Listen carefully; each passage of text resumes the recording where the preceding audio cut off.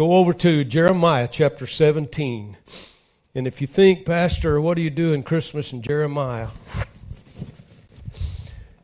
I will tell you that I believe Christmas is on every page of this book. Christmas is an enormous message. I mean, if you just took it in the Gospels, not to mention all the prophecies for the 4,000 years, as I told you the last couple of weeks, I think Christmas began in Genesis 3 when the promised seed of the woman would come. And then from then on, what an enormous story. But if you just took the Gospels and you just started with Gabriel and Elizabeth and Zechariah and Mary and Joseph and all those things and the journeys and the taxes and the king and the travel and the mangers and the angels and the shepherds and the gifts and the travel. It's an enormous story that I don't think we can exhaust. It's a major part of the greatest story ever told in the events of human history. But I want to bring us to 2019 this morning. I don't usually make much of an effort to try to talk about the shape our world's in, but how many of you know our world's in trouble? And maybe know that the prophecy was in the last days we would see what we see today. For this morning, and can I say this year, and because of the world's present situation, I think we need to, and I desire to, and I want to declare this morning to you, I have hope. Hope that this world cannot understand. It's obvious as I watch television that they do not comprehend the love of God. I'm going to read Jeremiah 17. I want to give you a background right quickly. Listen to me carefully, young people, mom and dad. Isaiah was a prophet. Israel was obedient to God. They needed God. He said, if you'll worship me, I will bless you. And they worshiped God, and He blessed them beyond measure. They were obedient to and blessed by Jehovah God, the promise-keeping God. But then in their blessing, they decided that they no longer needed quite as much of God. And it digressed till they decided they didn't need God. And so the next generation decided, well, who's God? Where is He? What's He ever done? He is no longer relative to our world, so who needs God? We'll be our own God. We'll live like we want to, do what we want to do, the way we want to do it. And who's this so-called never seen God? Who is He to put any restrictions on us whatsoever? Does that sound familiar to you? And the truth is, the disobedience that came out of that, and selfishness and materialism, eventually destroyed the laws of the land. Does that sound familiar? Truth died in their streets. It didn't matter whether it was true or not, someone would just say it. It was a difficult day in Israel, and the politics got so difficult, and the leadership got so difficult, the nation broke into two parts, the northern kingdom and the southern kingdom. The northern kingdom was Israel. It kept its name, but the southern kingdom was Judah. But both these divisions of Israel had backslidden in a great measure. For Judah, God prepared a prophet. One of them was Jeremiah. Jeremiah was an awesome prophet. He had a tender heart. He was a weeping prophet, but he had a lot of iron in his spirit. In chapter 16 and 17 of his prophecy, if we were to read it, God required something of Jeremiah that I think He still requires today, and that is this. God said, you're going to speak these sermons, Jeremiah, but you're also going to live what you preach. I think our lip and life should match. Amen? Boy, I could take off there, couldn't I? I was going to be real nice on Christmas morning, but I'm feeling like maybe not.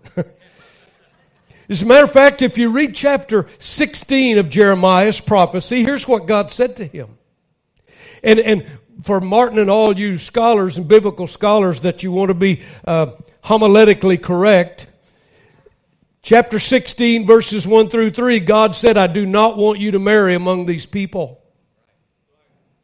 And then verses 5 through 7, He said, I don't want you to mourn with these people. And chapters 16, 18, 8 through 13, He said, I do not want you to mingle with these people. Do not, here's the point. This is like one of those things, all 3 points. Do not marry, do not mourn, do not mingle.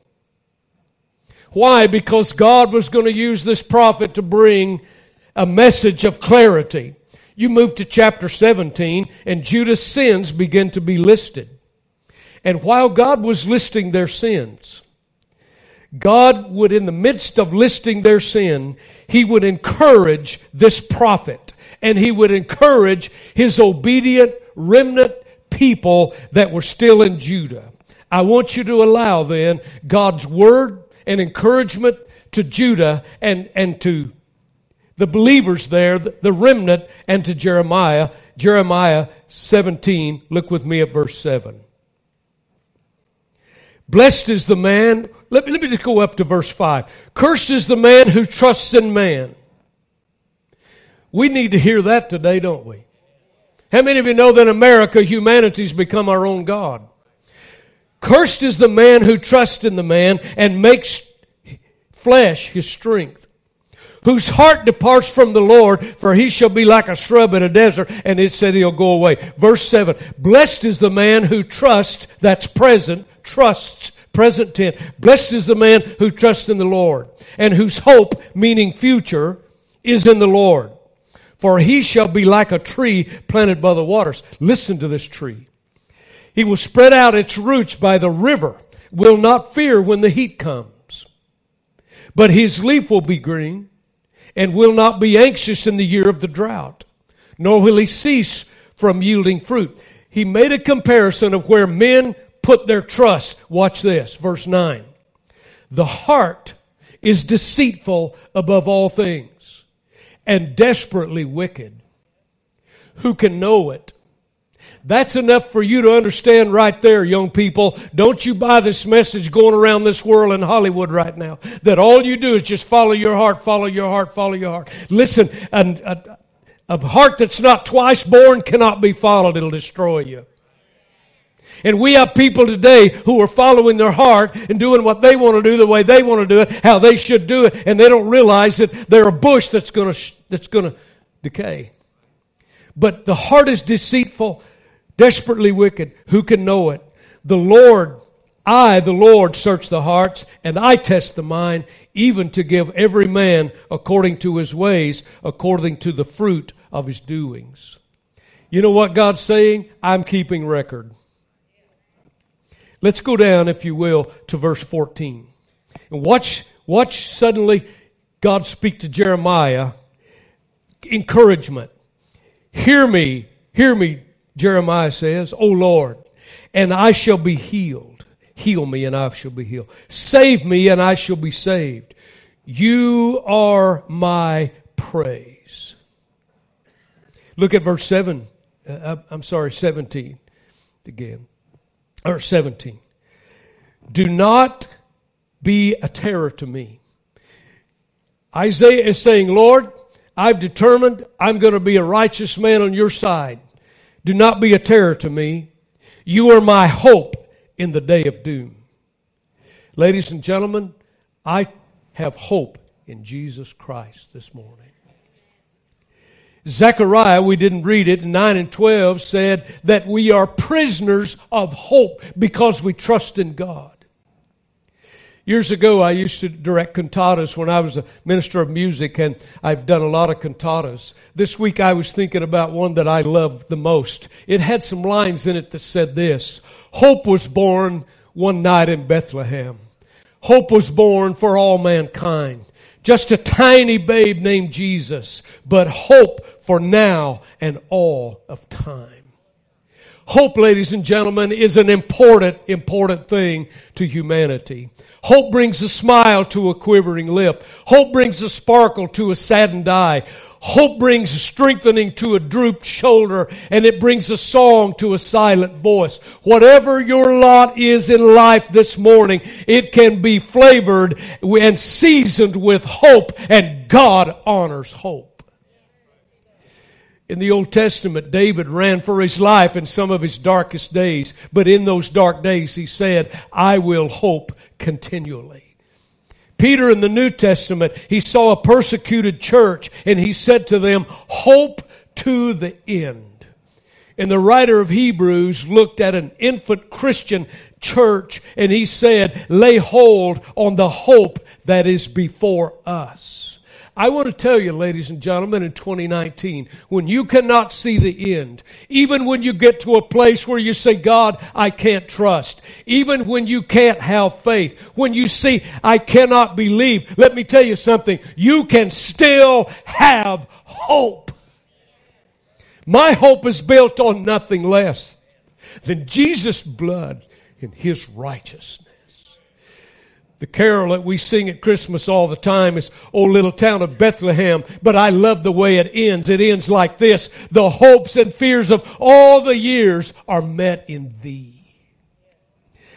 Hope is the dream of those who are awake. Hope is the parent of victory. Hope is the midnight sun. Hope is the second wing and the second breath of those that are unhappy.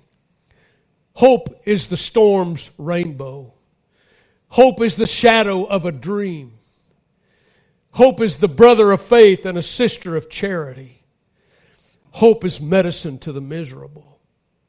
Hope is the song of the dove.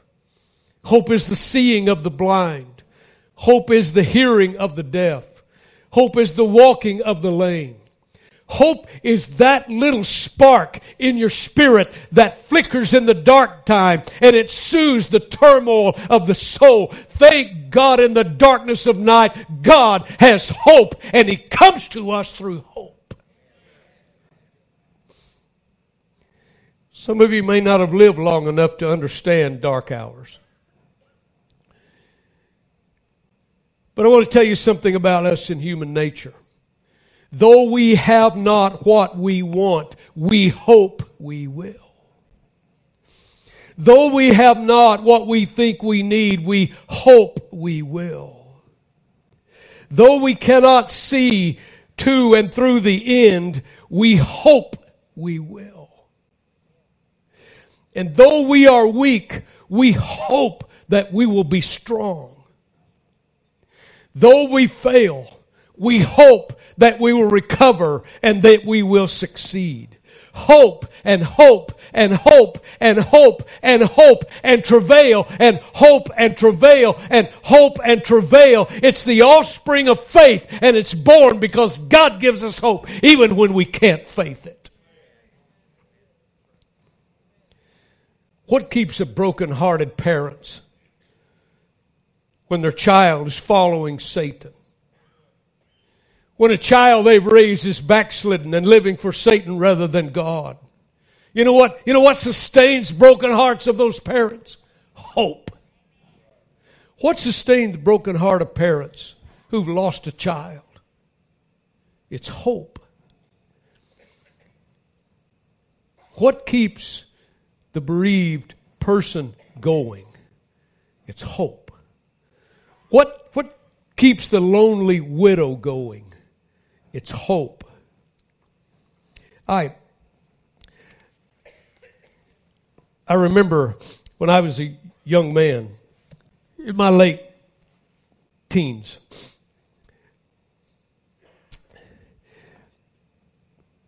I remembered a story that was pretty amazing. I read it, and it was about a little boy with a ball and bat. And I remember later my boys, I'd watch them play ball. Have you ever noticed something about the nature that's in human beings? When my boys would play ball on the same team, you know how boys are. When they play, when they play with themselves, they never lose. They never lose. I'd watch Quint and Chad play ball, and they'd go, yeah, if it's football, they made a touchdown. Yeah, they kicked the field goal. If they hit a ball with a bat, then it was a home run. And they'd, and they'd smack, and do all that stuff. Yeah, Pastor, why are you going to tell us this little story? Because we need to hear it in 2019. That little boy had a bat and ball, and he threw the ball up and swung at it and missed. He threw the ball up and swung at it and missed.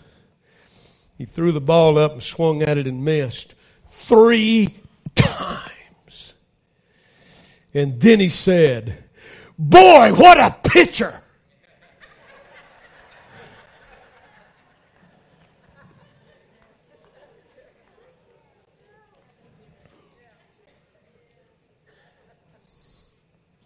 I like that.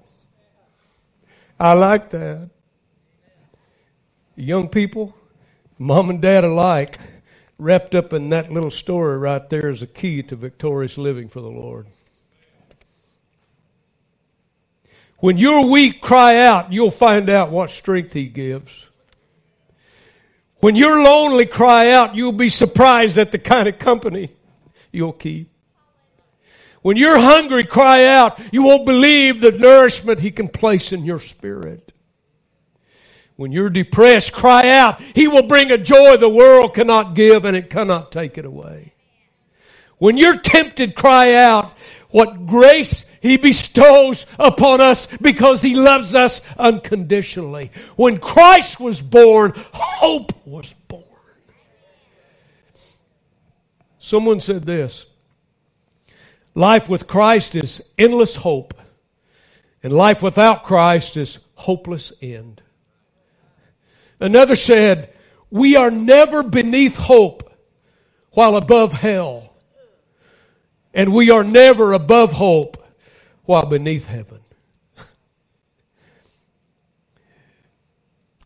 One day, I had just, been in college a year, and my mom and dad made an announcement about our house that my older sister was getting married. That was back when she was only 2 years older than me. It'll land on you in a minute. If she watches this, I'll get a phone call today, you watch. If she's on Facebook, she'll get it. I remember they announced she was going to be married. And it was exciting and everything. And then all of a sudden some of the reality dawned, and I think the best day of Dad's life is probably when he has a baby girl born. I think the worst day of his life is when he gives her to another man. Isn't that the hardest thing you ever do? I know now why God didn't give me girls. I couldn't do it. I feel sorry for you guys. But I found out my older sister's going to be married. Then it was real fun. Then all of a sudden, well, she's going to be leaving. It was kind of like, that's our baby girl. We're going to lose her. And I was glad.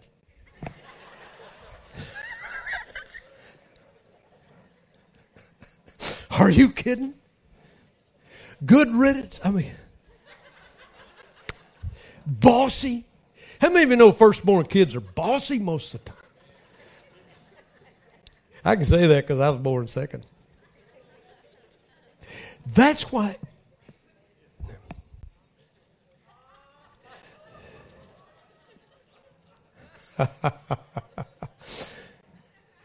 I remember how it affected the family. It was different. But I found out something. I learned something. I found out without my knowing anything about it, for years and years since she was a little girl, they had placed items again and again in a thing called a hope chest. I'm a boy. I don't know anything about hope chests. I don't know what was in it. Still don't. But the day came, I realized that she took her hope chest to her new home. It's interesting that the very last verse in the book of Genesis. In chapter 50, verse 26, listen to this. You remember the story of Joseph took the nation of Israel into Egypt, became slaves, etc., etc. They always prayed they'd go back to their home. And Joseph was a ruler, and when he died, verse 26 says, so Joseph died being 110 years old, and they embalmed him, and he was put in a coffin in Egypt. I want to tell you, I looked that word coffin up. That is the only time that it's ever used in the Bible. Genesis 50:26. It's the Hebrew word aron. It means a gathering or a gathering box, a chest, a hope chest. And I looked that up in a Strong's Concordance in the Hebrew, and if you know anything about Strong's Concordance, it was number 727. And I want to read it again. So Joseph died being 110 years old, and they embalmed him, and he was put in a hope chest in Egypt. I have buried family and friends and numerous people in 727 hope chests. And I thank God for a hope chest. The Israelites did place Joseph's bones in a hope chest. And Joseph, because he said that, read the verses just before. He said, I know, and by faith and by hope, I believe God is going to take us out of Egypt and take us back to Israel, put my bones in a box and take me with you. And the good news is his faith and hope even then inspired them. They did put his bones in a box. They did carry it from Egypt, and Joseph was buried in Israel. You know why he said that? Because he had hope in the future. Ladies and gentlemen, in a world that's in turmoil, thank God for the hope and the joy of hope. Thank God for the thrill. Thank God for the strength. Thank God for the assurance of hope, because hope was born in Bethlehem.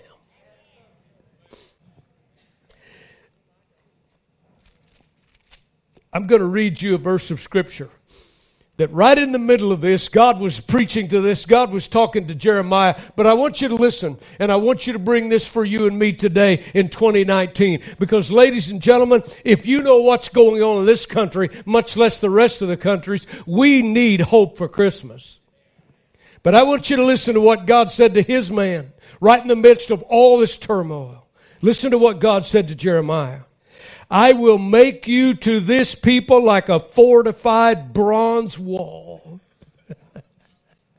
They will fight against you, but they shall not prevail against you. For I am with you to save you and to deliver you, says the Lord. I will deliver you from the hand of the wicked. I will redeem you from the grip of the terrible. If that isn't hope, I don't know what hope is. And what of our present day and future?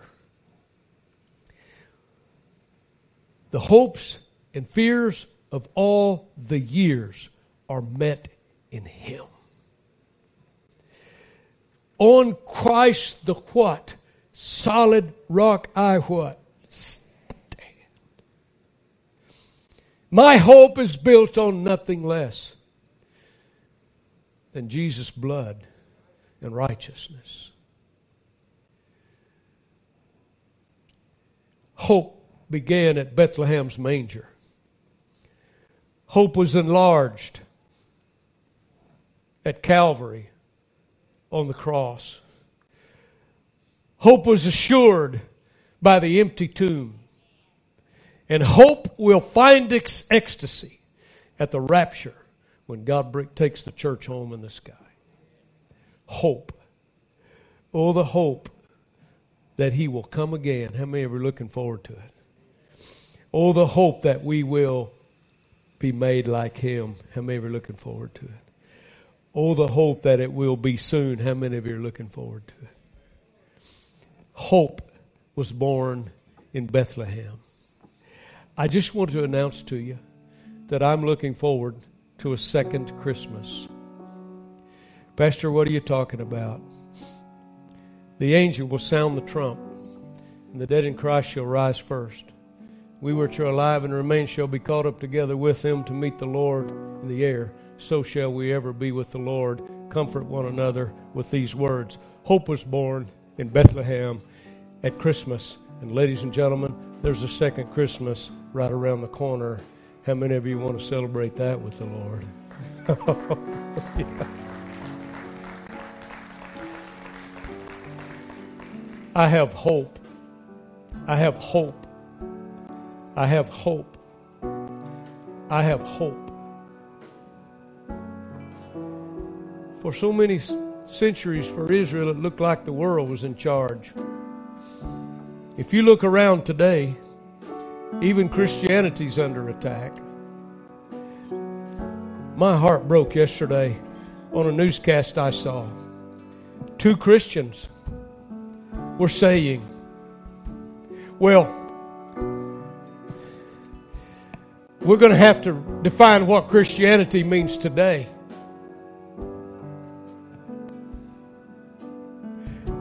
Can I tell you that the author of this book says, I'm the same yesterday, today, and forever?